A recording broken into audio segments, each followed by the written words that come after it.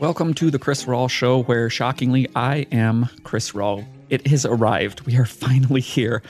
A week of actual real live football games that are not preseason, that are not practices.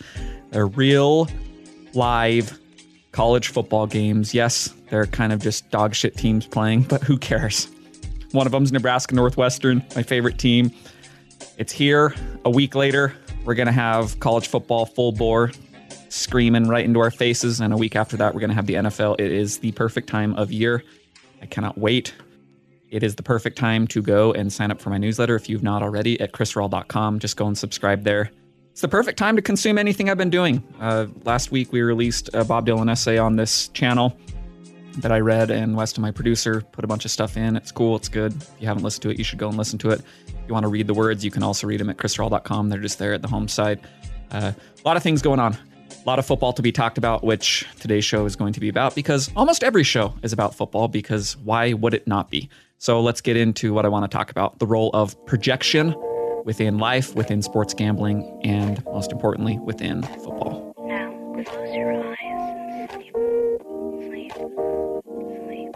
How is it possible to predict what someone is going to become? It's a question that I think about a lot, not just for sports. This is something that I think about deeply within my own life, how it pertains to me and how it pertains to the people around me, because life and sports in unison are filled with projections.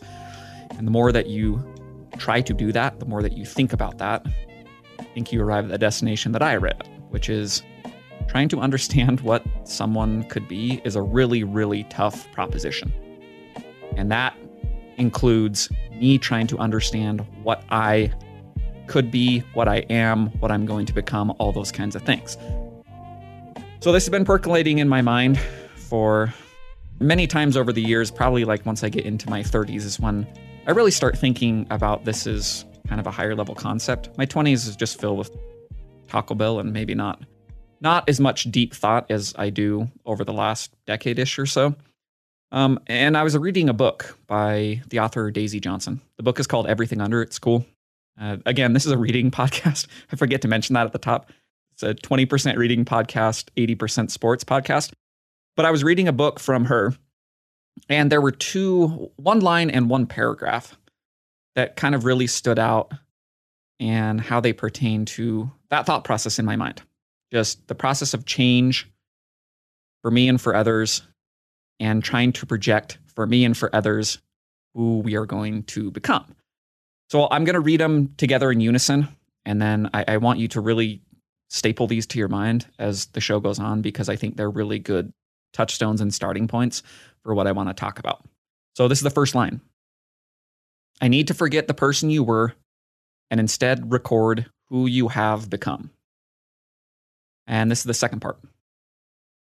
The way I see it, he said, life is a sort of spinning thing, like a planet or a moon going round a planet. Do you understand? Yes, she said, though she wasn't sure she did. Life is like that. Sometimes it's facing one direction, but only for a second, and then it's spinning and spinning, revolving on its base so fast it's impossible to really see. Except sometimes you catch a glimpse, and you sit there, and you know that's what it would have been like if things had gone differently. That is the way it could have been. End quote. So I love those. They're two independent things. They were taken from different parts of the book, but I think they're really cool in unison together. Because the first one I think about a lot. You think that you have good gauges for people, but then you also kind of forget that people are always changing, and that includes yourself. And so sometimes I can get stapled to the past and think, oh yeah, well, wait, no, this is the person that I know that you are because I've known you for this amount of time. And then if you're honest, you understand, oh no, this person has changed. You know, I need to kind of maybe forget the person you were and instead record who you have become. Sometimes it's positive, sometimes it's negative. Same thing applicable to my own life. I'm sure there are a lot of things that I do that 10 years ago people liked and now they're gone, or vice versa. It's just the constant flow of changing within existence. The constant I'm trying to find my footing through life, and that is a process that never ends until you die. So think about those two things, the process of change and the process of projection, kind of that idea of the spinning world, the spinning planet. And there's a million different paths you can go down in every way, shape, and form. Sometimes, call it nostalgia, call it whatever you want. You catch a glimpse and you go, oh, that is what it would have been. But it's not necessarily what it is. I want to do a thought exercise just to kind of stimulate the brain juices, so to speak. And I want you to think about your own life as I kind of talk about my own. As a starting point, I want you to think of yourself 5 years ago or 10 years ago or 15 years ago, depending upon your age. But I want you to be able to go back within adulthood and kind of compare who you were versus who you have become. That first line from Daisy Johnson.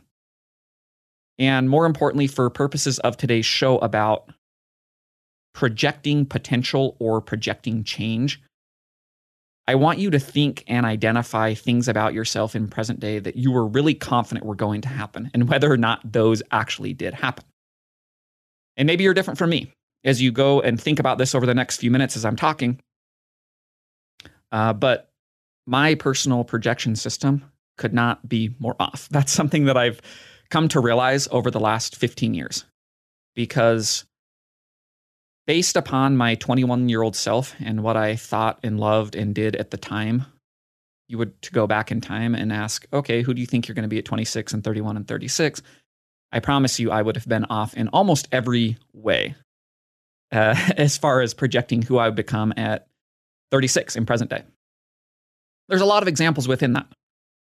There's a lot of behaviors that were really important to me at 21 that literally don't ever exist. There are things that I do now that I never did then that have become really important foundational principles and activities and things that I love in present day.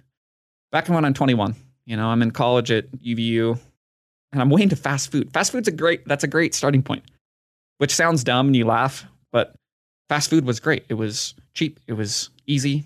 It tasted good. I didn't care that I felt like shit because you don't ever think about that when you're 21. You're just like, yeah, doesn't matter. I'll get over it in 2 seconds. So I eat Taco Bell and Carl's Jr. and McDonald's and all these things.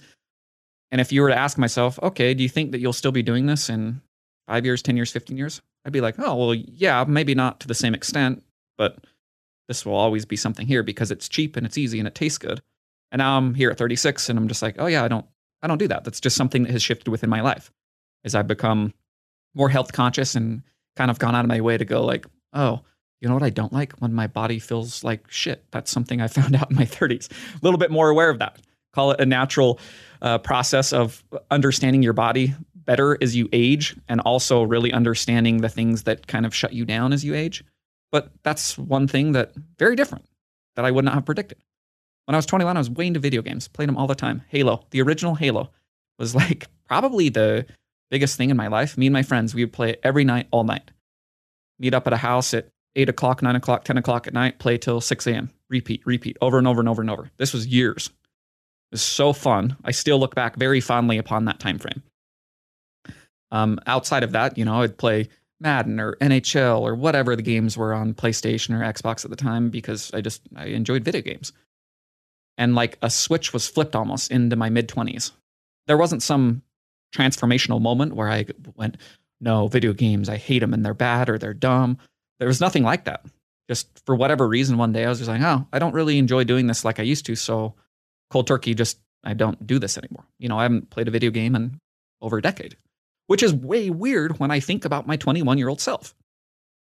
And if you went back to me and said, you think that you will be playing video games? Maybe not to this extent, but do you think they will ever not be a part of your life? I guarantee you I would have said, no way. This is always something that I'll do because it's something that I enjoy. But I change, even in ways that I can't actually project down the road. Used to play basketball every day. Now that's gone. Takes a toll on the body. I've talked about that on the show. Talking about things in present day that are different versus 21. Got really into meditation, which my 21-year-old self, I promise, would have laughed to the moon about. Like you sit and just either close your eyes and try not to think, or you sit and stare at a wall, or you stare at a golf ball, or you touch a golf grip and what, are you a pervert? What happened? Are you in jail? Have you been in jail for the last 15 years? That's what I would have think. But instead, it's become a really important thing that I value and I love. And it helps me in a wide variety of ways. Similar to the way that I perceived video games in a strange way. Just, oh no, this is a part of my life and I like it and it provides value in ways X, Y, and Z. That's what meditation has become in present day. Just the simple personal relationships. That's a big difference. I talk about this a lot with my friends because we'll have strange conversations on the golf course just about the human psyche and psychology and just emotions, all that kind of stuff of like, oh, this is an interesting thread. Let's talk about this. Kind of what I do on this show, but with other people. And we're always talking about just the shift that occurs in what you value throughout life. Because I play with kids who are 16. I play with dudes who are 70, just the entire spectrum. I'm pretty much in the smack dab middle of it. So I'm always just kind of talking like, oh yeah, well, this is an interesting subject. Let's talk about this. And it kind of crystallizes in my mind just the differences that I have undergone of what I value in people around me, whether that's romantic partners. That's been a whole 15-year thing where that's changed drastically. Just what I think is important and what I value and what I love. Same thing with friends. Some things have remained the same in both of those facets. And some are worlds apart. I've talked a lot about golf on this show. And golf's probably the number one thing as a 36-year-old that I laugh at. And if I rewind to 21, I go, this would be so funny to explain to myself about how into the sport I am and that it is the thing that I want to get up and do every single day over and over. And it's the thing that I think about. And it's the reason I got into meditation. It's the reason I do a lot of these things that I never did. It's the reason I stretch and do yoga and all these other things. And I talk about it and think about it and try to improve upon it. And it's a dominating force within my life in a way that I love. It's a very funny thing to think about versus 15 years ago. Now, golf is a sport, as we think about the spinning world concept and just you catch a glimpse. Oh, what could have been? Oh, what you were versus what you have become, and recording those things. I played around on Sunday and I finish up and I'm just not satisfied with my score. I'm writing down 77. I'm like, I feel like I played better. And I have a thing that I do after every round where I go shot by shot and I think about what I was trying to execute and whether or not I actually executed in the way that I wanted. It's just a better way for me to understand outside of a score, which at the end of the day is the only thing that matters within an individual round. But over the course of time, I'm the process person. And if my process is sound, my scores will come. So I go every single shot and I get a better gauge of maybe my score wasn't that good today, but I think that I played good golf. And if I continue to do that, I will score well. Or I could have shot a good score. And then once I go through that process and I think about it and I'm honest, I go, I kind of lucked my way into a 70 today. And on a different day, this should have been a 78 because I got a lot of breaks and it was kind of a strange round. So after that Sunday round, I have the 77 and I do that. I go shot by shot and I'm thinking about it. I'm just like, I actually played pretty good golf today. And the difference between me shooting a 77 today, which I did, and a 70 is virtually nothing. It's centimeters. It's a lip out on this hole with a putt and it's a lip out on this hole with a putt. And it's a putt that I hit here that finished a half revolution short, and it's a steady diet of 20 footers that I hit that buzzed an edge and did this and deflected off a ball mark and did this and did this and did this to the point where I got to the end of it and I'm just like, okay, sweat it off. I'll pay out my money today. Lost it. Fine. But if I keep doing this, I'll be in a pretty good place. Think back to that quote. You catch a glimpse and that's what it would have been like if things had gone differently. That is a perfect embodiment of just how you have to approach golf to stay sane. Because the differences between rounds from a score perspective can be minuscule. Now, I tell you that golf process and story because I think it's a good jump from life and my life and what you have been thinking about in the ways that you are different now compared to the past. I think it's a really good concept to apply because it is the way that I think about quarterbacks and their surroundings in football, as I've talked about a lot on the show. But the way that I think and process my own golf game and just this idea that the world is spinning really fast and you can always catch a glimpse of something, that is exactly how I think about NFL quarterbacks and their situations and how much goes into that, the million possible outcomes, and each one can be altered by even the slightest disturbance within that chain of Go back to high school and college and who you're surrounded by, whether players, coaches, just people within your life, just the natural process that you yourself grow, not as a football player, as a person, just what you value and all that kind of stuff that I talked about in my own life. Much less once you get to the NFL and the chain becomes bigger, you have even more coaches and more players, and just there's everything that's going into this. It's just endless change and endless repeated projections every single moment. You're just reassessing over and over and over and trying to project. Now, talking about the NFL, it starts kind of, if you want to say this is the point, I'd start with the NFL draft. You know, it's when you actually become an NFL player. It's projections to the maximum degree. And I've actually kind of become more lenient as I think about the NFL draft over the years. And my tendency in the past was always to make fun of just like, these dipshits, they're making tons of money. They have endless resources at their disposal, these GMs and scouts and front offices, and they're just whiffing left and right and left and right and left and right.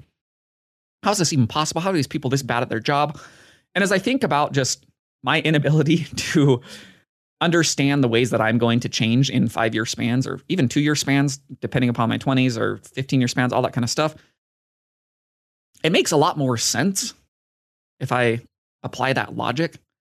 Just like, oh yeah, okay, well, even with all those resources and people working on this, how can you even attempt to understand what a 20-year-old is going to transform into, period, in life, as I've shown with me, but much less within the high-stakes, high-pressure environment of the NFL.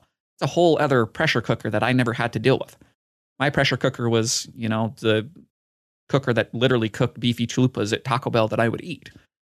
Getting paid millions of dollars when I was 20, I don't know how I would work within that period, much less the immense and immediate pressure that is now on my shoulders of, okay, you're making $5 million a year. And in addition to that, here is a whole new NFL offense you have to learn. Here are a bunch of grown men that you're going against that are trying to tear your head off on any given play. Just a really intense thing to throw someone who is at like kind of the nexus of when you're going to really start changing drastically. That is the point that people enter into the NFL draft.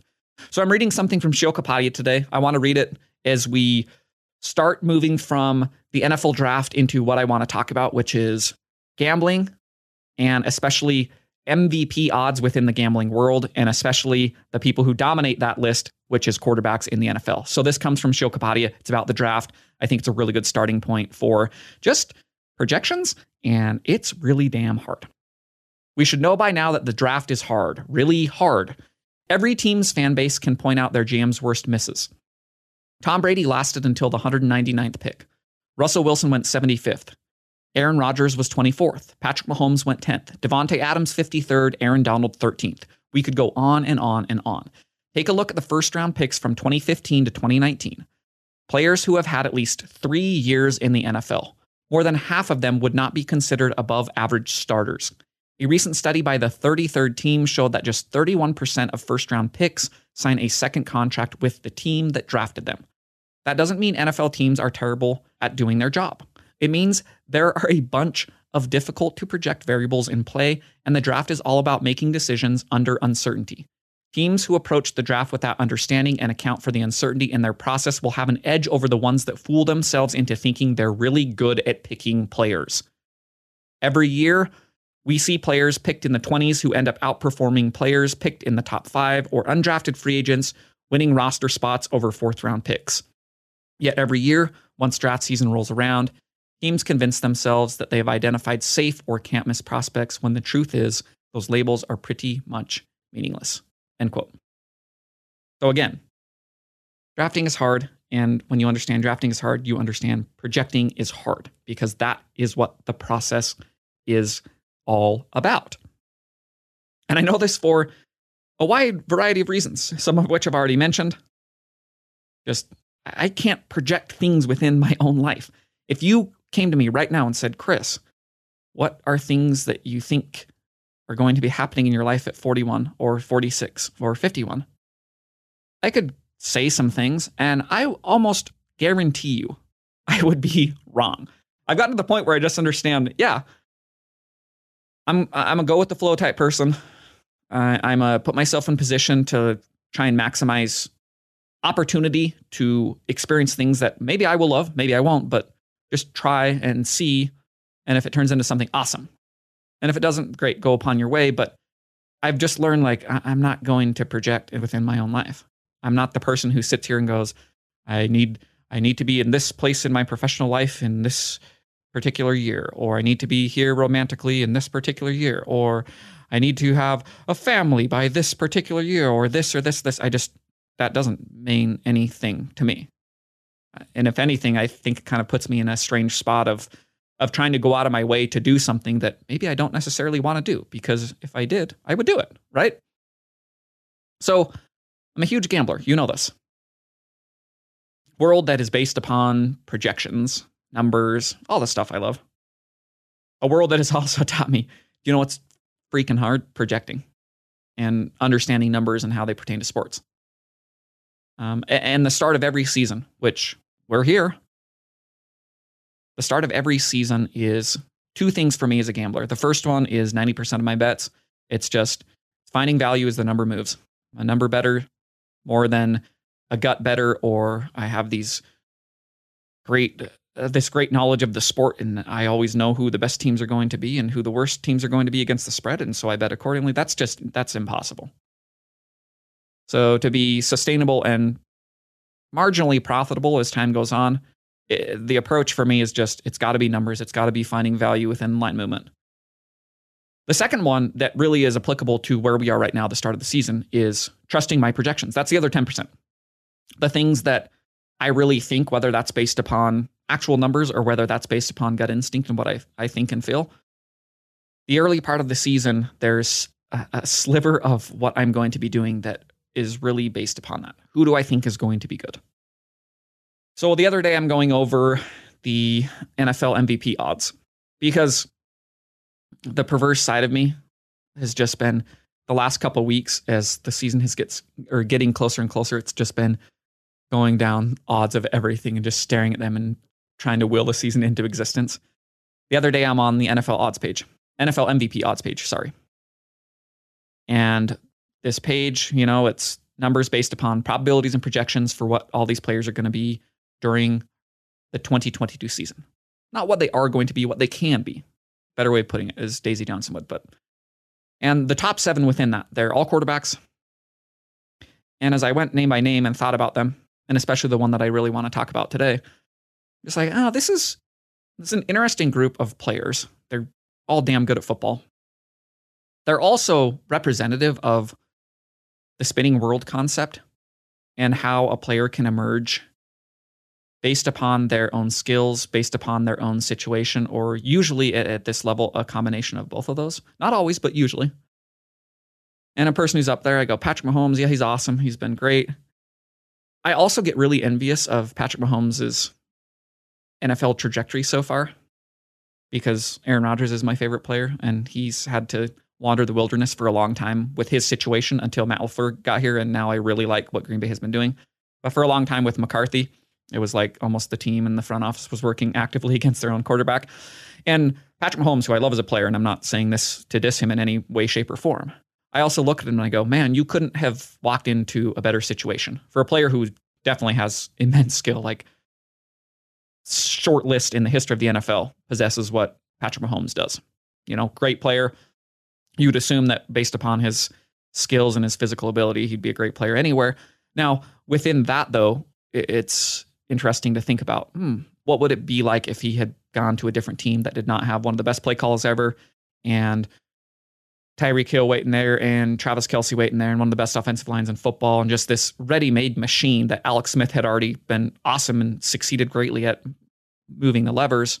Now they put Patrick Mahomes in and you saw Super Bowls. What would that look like if it was something different? It's just the spinning world thing. Again, I feel confident he would be really good at playing quarterback. I also don't know if we would be talking about him in this exact same way right now that we are if he had been drafted to the Jaguars and had gone through an Urban Meyer era and just the general dipshittery that Jacksonville has done since they've kind of been a franchise, definitely the last 15-ish years. Josh Allen, right up there at the top. Odds-on favorite to win the MVP this year, and for good reason. I think he is a superstar, and I think he could even ascend to another level. I think the last portion of last season, and especially the 2 playoff games, just are kind of pointing to this trajectory that you could be one of the best quarterbacks ever if you get consistent and if Buffalo continues to provide the structure they provided throughout your career. The 2 old guys, I mean, it can't be talked about enough with Rodgers and Brady. As you think about projections and you think about just, it's really hard to understand what people are going to become as they age. I mean, these guys kept dropping in their draft years. 2 all-time quarterbacks. Most people believe Tom Brady is the best quarterback of all time. I believe Aaron Rodgers is the best quarterback of all time. Everyone will agree these are 2 on the very short list of best quarterbacks who have ever played the game. One was drafted 199th, and coming out of Michigan, nobody talked about him. Nobody even had opinions. Nobody even was projecting, because why would you? He was this gangly giraffe-looking dude. There's the funny picture from his combine where he just looks like some goofus. And then 20 years later, you're like, oh yeah, almost everybody thinks you're the best quarterback of all time. Who could have seen that coming? Well, nobody. Probably not even Tom Brady, if he's being honest. Rodgers, same thing, not as precipitous of a drop, but a dude who was supposed to maybe be in contention for number 1 and drops to 24. And then even sitting behind Favre and in practices, you're just like, I don't know, maybe. You never in a million years could have imagined that by 2011, he'd be winning his first of 4 MVPs. He would have a Super Bowl and a Super Bowl MVP under his belt. And he would be displaying not just physical ability, but the mental capacity to go with it, that you're just like, what in the hell is this? I've never seen a quarterback like this. That was that experience. Joe Burrow, Russell Wilson, they're right there in the MVP odds stuff. Burrow looks like he could be the one to transform just the way the Bengals have been. Russell Wilson has been a great study of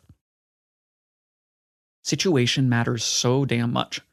In his career, I would be so interested to see if it happened in a different vein.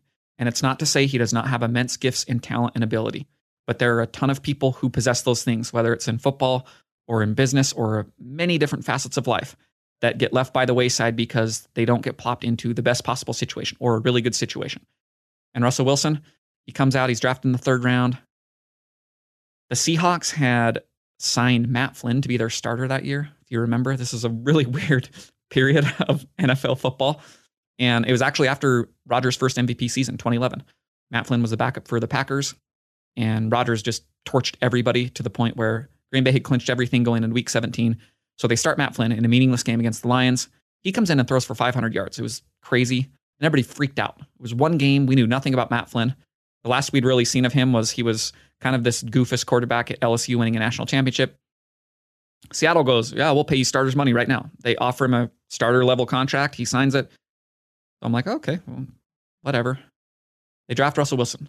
Now we realize in camp, you couldn't have a better situation of a guy who definitely has ability and skill in Russell Wilson going against a quarterback we know is not an NFL caliber starter. At his best, he's a normal backup. At his worst, he's probably not even in your top 2 depth chart. So Wilson comes and shockingly, stunningly wins the job in camp. Now he's starting week 1, backed by the best defense that we've seen in a decade in the NFL, handing off to Marshawn Lynch, one of the best tailbacks.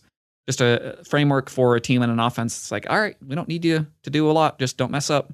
Russell Wilson, you're really good at that. Make maybe a play a game or so. Take a deep shot off play action, as Russell Wilson is really good at doing, and we can win a Super Bowl and play for another. That's what we've seen with Russell Wilson. I couldn't have seen that coming. I thought Wilson was awesome in college, first to NC State, and then his last year at Wisconsin. There's also the stigma of short quarterback, can he stand in the pocket, do all these things? You never really know. The projections just, I have my own thoughts and feelings and opinions. They're wrong just as much as NFL GMs. I'll trumpet the ones that I'm right on and then kind of ignore the ones I'm wrong on, just like GMs do it themselves and front offices do it themselves. Russell Wilson was one. I'm just like, I don't know. Maybe he'll be good. And then years later, I'm like, oh, yeah, this guy is really good. Now, the one guy who I want to talk about, that I want to do a little bit of a deeper dive, the guy who I bet to win the NFL MVP, it's probably my second favorite player to watch in the league right now behind Rodgers, Justin Herbert, quarterback of the Los Angeles Chargers. He is the person who I have circled as I talk about my own projections on things that I feel really firmly about in present day. May or may not be wrong. If I'm right, great, I'm going to win money. If I'm wrong, I'll burn this podcast from existence and pretend like it never happened. But he is the one who I have circled this year as The one who will ascend to the tippy top echelon of NFL quarterbacks. It would not shock me if by season's end he is thought of as the best quarterback in football. That is how highly I think of Justin Herbert as a NFL quarterback. Now, there's a lot of reasons that I think this. And if we're talking about change and projection, this is the dude that I think we should talk about. Just as a reminder that, like, everybody screws up with this. Nobody really knows. Nobody really knows anything in life. I can't stress this enough. Whatever you think you know, you probably don't. I include myself in that. I talk and I think a lot. When you get to the end of the day and you're just like, do you know this for certainty? I'll say no to 99.9% of things that I will ever talk about, because there's too much uncertainty bred into being alive. And even things that you're really knowledgeable and understand in depth, as I feel like I do with football, there is so much within that sport that I just go, holy shit, I never would have seen this coming. Justin Herbert's rise, let's start there. There's never going to be a greater example of quarterbacks being judged by their surroundings than Herbert at Oregon, where he played college ball for 4 years. Oregon Duck, big, huge, strapping lad. I mean, 6'6", 235 pounds. Now he gets into his senior season, and we know the physical stuff is there, but it's also it's so projection-based, because we're watching him at Oregon, and we're just like, I don't know. He'll flash a throw here or there. This offense leaves a lot to be desired. I don't know. I don't feel comfortable saying this guy is definitely going to be great in the NFL. I don't feel comfortable saying he's going to be a complete bust. I just don't know. He starts 14 games his final year, his senior year at Oregon. In 8 of those 14 games, he does not exceed 30 passing attempts. Which, if I'm being fair, again, at the time, I'm not sitting there banging the drum going, why isn't Justin Herbert throwing 50 times a game? I'm just a fan who watches. I'm not a scout. I don't understand football at that high of a level. I just watch it and I'd go, oh, well, he does flash, but there's probably just maybe he struggles to process the field. Maybe the coaching staff just understands these are the areas that he can succeed and we want to make sure he doesn't make mistakes in others. Maybe we have good ground game and we want to lean on. I don't know. That's just kind of how I thought at the time. Now I look back on it and I go, what in the hell was happening? I mean, how is this even possible? The Oregon Ducks were not throwing consistently with one of the greatest arm talents that I have ever seen as a person. So he graduates. He's finishing his college career. Football fans, again, myself included, we have no idea what to expect moving forward from this immense, huge tank of a man who was viewed as somewhat erratic for reasons now I can't even remember. That was the perception of him coming out. A perception that I did not push back on. It was just like, maybe he's just kind of erratic, and that's why they don't throw as much compared to other teams in a sport that is just dominated by passing offenses. Even quarterbacks that are not that good. Now, again, we realize Herbert is an all-time arm talent. You put him back in college, you're like, okay, we should run the Mike Leach air raid. He should throw 70 times per game. That will put us in the best position possible to win. We know that now. We didn't know that because he's entering the draft. His contemporaries within that draft, it's Joe Burrow, who ends up going 1 to the Bengals. It's Tua Tagovailoa, who ends up going 3 to the Dolphins. And then it's Herbert, who ends up going 6 to Chargers. It's crazy to look back on. He's been in the league for 2 seasons. If you want to talk about the way that projections can just whiff and things can change drastically, including our own understanding of what is happening, let's look at that situation. Because I don't remember anybody, with the exception of Chris Sims, who works for NBC Sports, who's my favorite NFL analyst, who was beating the drum for Herbert. Especially not anybody who pays close attention to college football, me included in that. Because Tua just torched everybody to the ground nonstop. Herbert, like I said, we didn't know a lot. We're going, what's going on? This Oregon offense is just clunky and weird. And Tua, he should go at number 3 and Herbert should go at 6. That was the consensus opinion by virtually everybody. We all shared that. The consensus opinion was this is a project quarterback. Big physical tools, but we really have never seen that click on the football field. We've seen it in brief spurts, but you're going to need a hell of a lot more than that to survive in the NFL. Not even as a superstar, but just to start out of the gate. We can't expect you to do that because it seems like you're going to take decent time to learn an offense and learn how to process and maybe refine your throwing mechanics and understand how to just hit stuff short and intermediate and long. And we're thinking, Herbert, he's probably got to learn all these things because we never saw these things consistently at Oregon. He's a project quarterback. So I have no expectations of him his rookie season. They have Tyrod Taylor there to start, and it's just like, yeah, okay. Good stopgap quarterback. He'll probably be there for a couple years, and then maybe Herbert can start in year 3 or something. Similar to like an Aaron Rodgers style entry into the NFL or a Patrick Mahomes style entry into the NFL. That changes greatly week 2 of his rookie season. You want to talk about a spinning world and a glimpse of something that happened that drastically alters what is going to happen moving forward. Team doctor, Tyrod Taylor's got some discomfort, and they're trying to shoot him up in his chest, and the team doctor accidentally punctures Tyrod Taylor, their starting quarterback's lung, less than 30 minutes before kickoff against the Chiefs in week 2 of Justin Herbert's rookie season. 10 minutes before the game is about to begin, they go to Justin Herbert, and they're like, you're starting. We're going against the Chiefs and Patrick Mahomes, Super Bowl champions. You're going to have to go out there and let's talk about baptism by fire right now. I was way pissed because that is a game that I was watching that day, and I had bet the Chargers well in advance. And then suddenly 10 minutes before kickoff, I learned something going on with Tyrod Taylor. Justin Herbert will be the starter. And I'm going, what in the hell is happening? This is no. This project quarterback's going to come in and go against Patrick Mahomes, and I have a ticket on the Chargers prior to this news being announced, which drastically changed the value of the bet. Now I'm just sitting there going, this is stupid. This is just a total dickholing by the gambling gods. But I'm still watching the game because I want to watch this rookie presumably just look like a project quarterback, which he was not. We now know that. He throws for over 300 yards that day, 2 combined touchdowns, throws a pick, helps the Chargers stay in the game the entire time, does not look out of place. They take Kansas City to overtime before losing by a field goal. Immediately, and I mean immediately, caught everybody's attention. My eyes were just, they were popping out of my head. I'm like, okay, so what is happening? Why did we not know that he could do this right now? He wasn't a superstar that day, but you're just like, well, there's a lot of things that are intriguing about this performance. And it only got better from there.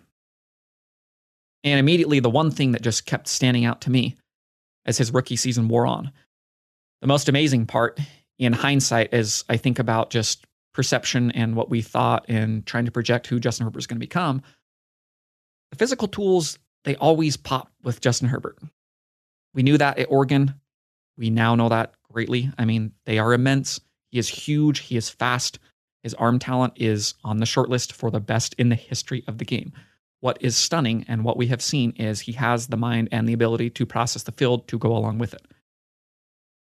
That's been the part that really has not just stunned me about Justin Herbert as a young quarterback, but has really made me reassess what I think of him. And especially as I think about projections moving forward, I go, okay, so the 2 things that I value most in a quarterback is, can you do things when everything is in place and it's perfect? That's the processing. That's your Drew Brees. That's your Peyton Manning.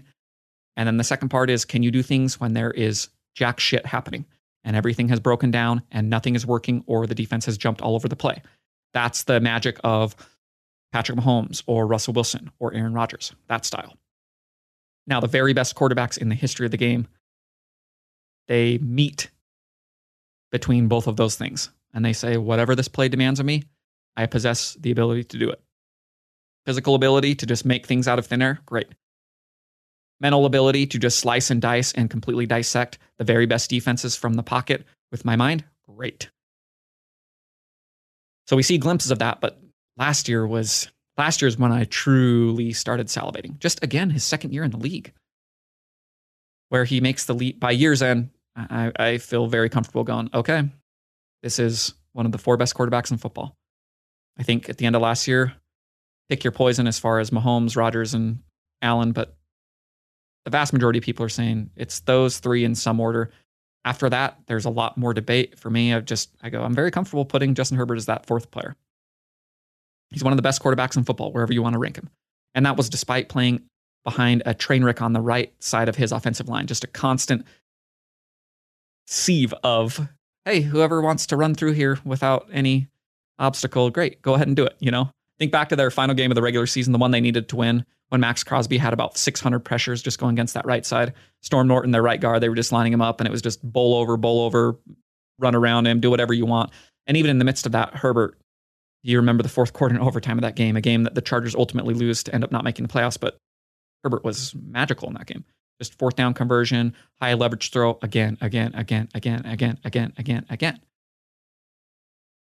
So now we're going into this year, and that division I've honed in on because it's just another thing that makes me salivate. AFC West, the upgrades that Denver has made at quarterback with Wilson, that the Raiders have made with trading for Devontae Adams and shoring up their defense some. The Chiefs are just the Chiefs. You don't even need to talk about them. And then the Chargers with Justin Herbert, who I want to watch more than anybody who's not Rodgers. And now I go, okay, who I thought was the fourth best quarterback at year's end that has room to grow, that is really, really finding himself in the two areas that I value. Doing things when stuff is perfect and doing things when things are not. Now the Chargers are looking at the situation and going, we have a rookie quarterback who's a superstar on a rookie contract. So let's go out and get some people. Let's maybe try and shore up that offensive line. Draft Zion Johnson, first round guard, hoping that he can have the same effect that Rashawn Slater had on the left side as left tackle last year, who completely changed that side. Already one of the best left tackles in football as a rookie out of Northwestern last year. They're hoping Zion Johnson can do the same thing, guard out of Boston College. And if they're suddenly a good offensive line, oh, baby. Trade for Khalil Mack. Get another person in here to take a little bit of pressure off Joey Bosa, who still has room to grow as a star. Sign the best cornerback on the market, one of the best 5 cornerbacks in the league, depending on your opinion, J.C. Jackson from New England. Just, all right, let's give some more things that maybe they're not directly related to our quarterback, but as I always know and talk about, everything is directly related to how we talk about quarterbacks. So if you're improving the defense and you're improving the offensive line and all these things, what is Justin Herbert going to look like in year 3? A dude who already has all of the tools, mental and physical. That's where my own projections and opinions start to formulate. And again, they might be wrong. They might. I fail at these all the time. I was sitting there 2 years ago with Justin Herbert going, I don't know. Draft him at 6. Okay, maybe, but that could come back to bite you. I just don't know. Now I'm here banging the drum as much as anybody going, I think this guy is going to be MVP of the NFL in 2022. I do believe that. I mean, I bet him that my money is literally where my mouth is. And I'm confident in that bet for a variety of reasons, as I've explained. And the last one that I'll mention, as I was reading over the weekend, I read a big profile on Brandon Staley, the coach of the Chargers. And the article, it was in The Athletic. It was by Daniel Popper, the Chargers beat writer. It's just kind of a deep dive about his coaching style. Super aggressive, just analytical based, really into numbers and just the process that he goes through with his coaching staff, how they arrive at these decisions and how in advance they want as many possible things accounted for. So in the heat of battle, it's just like, no, we already know we are doing things X, Y, and Z. And very rarely do we have to make an on-the-fly decision as it pertains to situation of the game, down, distance, clock, score, all that kind of stuff.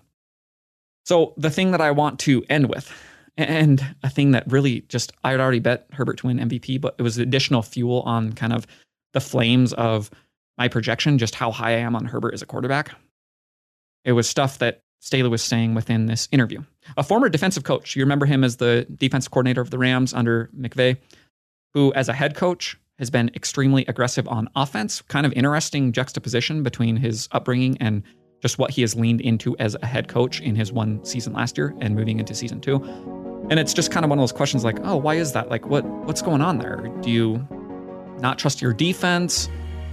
Just is this like you're trying to revolutionize the way that people go for fourth downs? What's going on here?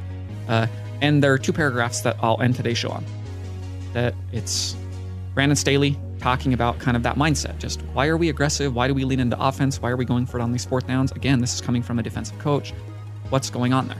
These are the 2 paragraphs that I'll read that, again, are getting me very excited for football season, for the future of Justin Herbert, because situation accounts a lot for quarterback success.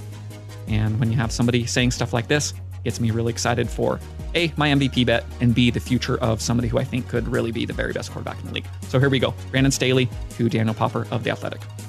The first person that I was thinking about was Justin Herbert. I wasn't thinking about anything or anybody else. For me, I came into this and I said, I know I have a special quarterback. I also know part of my responsibility is to train him. Part of my responsibility is to get him ready. And I also know that if I take the ball out of his hands, I know that's going to do to him too. For him to grow and be as good as he's going to be, he needs to be in these pressure-packed moments. And whether he throws it or not, it's not the point. The point is that the ball is in his hands.